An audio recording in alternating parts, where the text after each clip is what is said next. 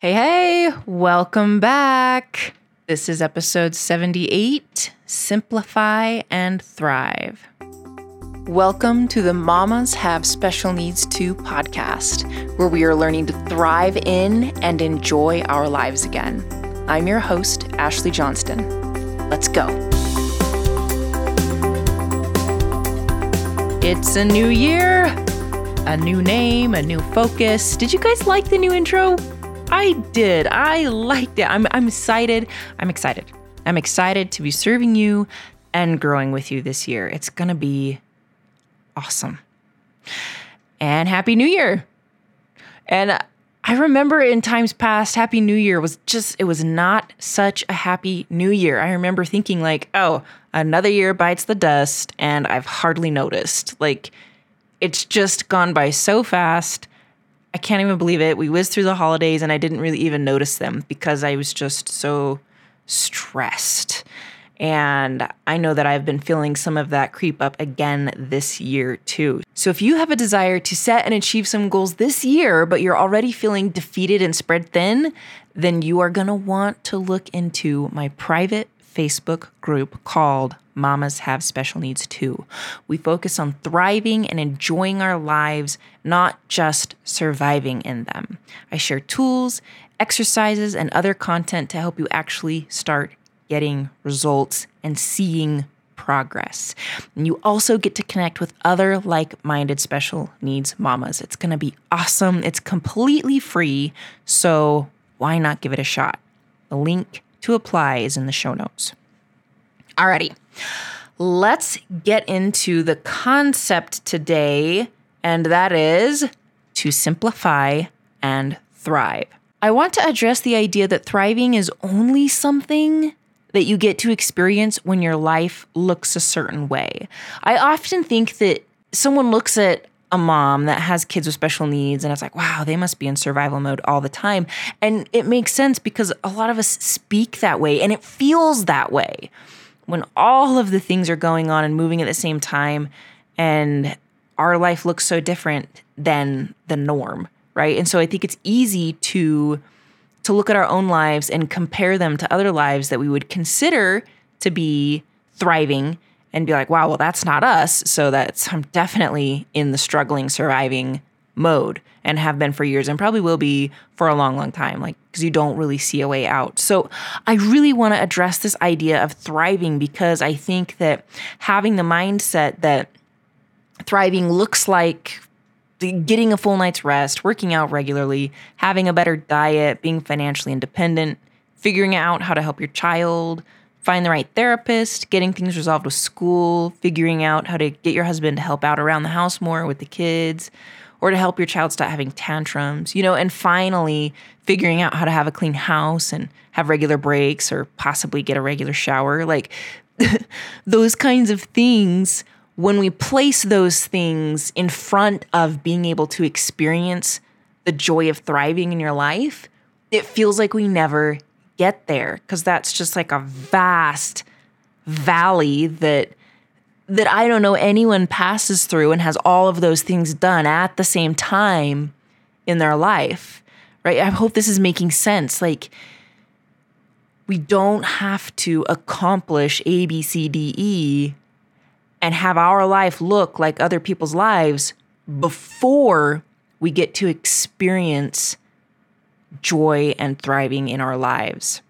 This way of thinking, where you have to do those things first, is faulty thinking, and it is the main contributor to why we don't experience happiness and joy in our lives now. And this way of thinking places joy and happiness on the other side of all those things.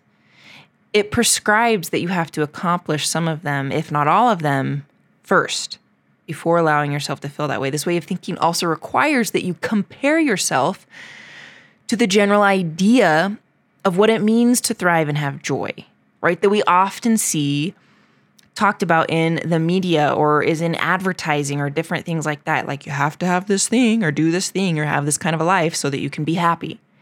This belief system places joy and happiness in an almost unreachable place because it really makes no room for human weakness, for extenuating life circumstances, for sickness, for anything. But I really want to break that down because it's not true. We are designed to experience joy alongside our weaknesses, not after or only after they're eradicated, but alongside our humanity and our life trials. And we can experience the struggles. We definitely experience the grief, the struggle, the exhaustion, the overwhelm, and all those things. But it doesn't mean we can't also experience joy weaving through all of that. So it's a lot more fluid. It's not one or the other. It's both. Tony Robbins says that the secret to happiness is progress, right? Not reaching the destination, but the progress. Because what he often talks about, and other people that have been quote unquote successful in life, that they've planned a goal, they've reached the goal, they've mastered it. They don't find joy in the mastery. They find joy in the journey, in the progress. But it's really hard to see the progress that you're making when you have your hand in 12 different pots or you're spinning 12 different plates. So that is where the simplification comes in. You don't want to be doing too many things at once. What progress equals happiness? This idea, it also implies that you don't have to be in completely different life circumstances to start experiencing happiness or thriving in your life. You don't have to be weakness free. You just need to start progressing towards a goal that matters to you, to just start. So I want to share with you a little bit about how. How do you do this? Here's what I found to work. Simplify. Pick one thing. Just one. One thing that you want to make progress in. This could be anything from getting a regular break to improving your relationship with your spouse, to showering and getting ready in the morning on a regular basis, to eating healthier, to getting respite care set up. Whatever it is that matters to you and something that gives you a positive emotional benefit. Pick one thing and constrain yourself to that one thing for a determined amount of time, for 30 days, for 90 days, for 6 months, for a year, depending on what it is. Pick a timeline. Next, you'll make a simple but clear plan of action. All you really need is a time slot and to make sure that things are kind of taken care of at home. If you feel your schedule is too full, then you need to make an exchange and say no to something else so that you can say yes to this. Saying yes to this has a high emotional return. So go ahead and choose something that you're doing right now with your time that has a low emotional return for you and swap it out with this one thing. Treat this one thing as a non-negotiable, like you would if it was a necessary treatment for your child to survive or to live or to thrive in life. It's a non-negotiable. That's what this is going to be for you, for however long you've determined to pursue this goal. And when it comes time, you've picked out the schedule during the week. Let's say, for example, you're going to take a break. I'm going to go every Thursday night for a couple of hours. We've got things set up at home. Everything's taken care of. I'm leaving every Thursday. When it comes, when Thursday rolls around, you take your break. Whether that's leaving the house, taking a bath, whatever it is, you do it. You follow through. Now's not the time to rethink it. You do it. Next, you make your progress visible to you. So allow yourself to enjoy and be proud of the progress that you are making, right? So, and no minimizing the wins. A win is a win no matter how small. So if the win for you is I actually scheduled and took a break, that's a win. That's big. Like just a small example, I started working out 10 minutes a week, right? A week. You could look at that and be like, that doesn't even count. That's so minimal. That's almost like a dumb goal. And I think you could definitely swing the story that way. But for me, it's a win. And I intentionally set it at that level because I knew I could do that right now. And you bet that I'm sharing that win with people. Because a win is a win, no matter how small. Like, I really want to dive into this and listen to me. If your child learned how to clap his hands when he wasn't previously doing that, that would be a big deal, especially if he's had big coordination or strength issues and struggles. Like, this would be a big deal. You would allow yourself to really feel proud of him. You would clap and cheer for him. You would share these wins with others. You would maximize this win and not minimize it.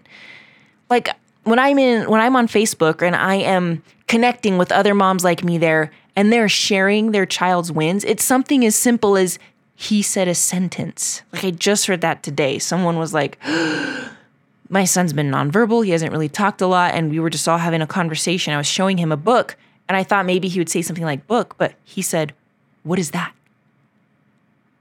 And then he said, it's red. To perhaps other people, that might not be a big deal, but it is a big deal for her. It was a big deal for her child. And so she made the effort to get on Facebook and to share it in a post. And you know how many people were so excited for her and for her son?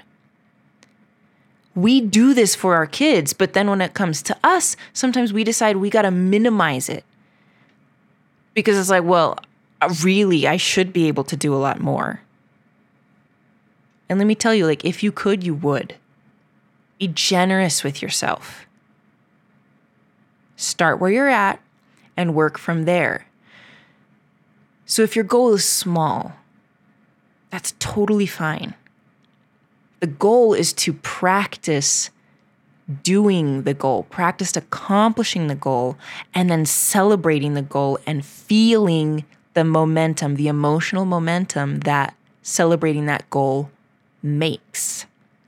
So if your goal is to take a regular break, even if it's a hot mess and making it happen and you struggle to enjoy that break because you're feeling a little bit guilty, you still went and that's still a win. You still get to clap your hands for yourself. Like it's messy, but you did it. Maximize it. Express gratitude for yourself for making it happen. Feel proud. Share it with those that get it. Like the women in the special needs mama group that I have on Facebook. Those women get it.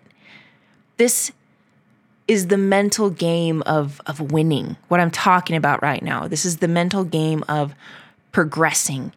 This celebration of wins is what creates the momentum to keep going. And those wins create confidence, and that confidence feeds into your actions, which gets you more wins. And it all starts to compound. So track the win, write about it, share about it. It's important. It's the secret sauce to getting the momentum to get on the track that helps you see your progress and feel the progress and start to thrive in your life and enjoy your life. Okay. So I'm going to calm down a little bit, but it's important. So don't skip over it. Don't skip over recognizing yourself for it and maximizing the win and celebrating it. I think the issue is that people think that if they celebrate such a small win, that then they won't continue going. They'll be like, pat themselves in the back. Yeah, I did a good job. Now I can take a break. And that's not what it is at all. It's kind of like, I don't know if you experienced this, but when you do something, like for me, like when I have accomplished a goal, say for example, I've worked out, I set a goal and I accomplished the goal and I worked out and I feel good. Like at the end of that, I don't feel like taking a break. I feel like going and doing another hard thing because I feel like I can, because I just did. So that's the momentum that we're talking about, keeping going. Okay. Whew. So it's going to be a great year. I can feel it. It's going to be a great year for you. Thank you so much for listening in. It's been an honor serving you here. And remember, apply for the Mama Has Special Needs 2 Facebook group. and get some extra support, I would love to continue serving you there. It's completely free, so why not try it? You can apply for it again in the show notes below. If you like what you're hearing, join me in the Mamas Have Special Needs Too private Facebook group, where we take a deeper dive into these concepts, apply them, and offer personalized help. Link to apply is in the show notes. And please leave this podcast a 5-star review so more mamas like you and me can find it. Thank you for letting me serve you today. And until next time, take care.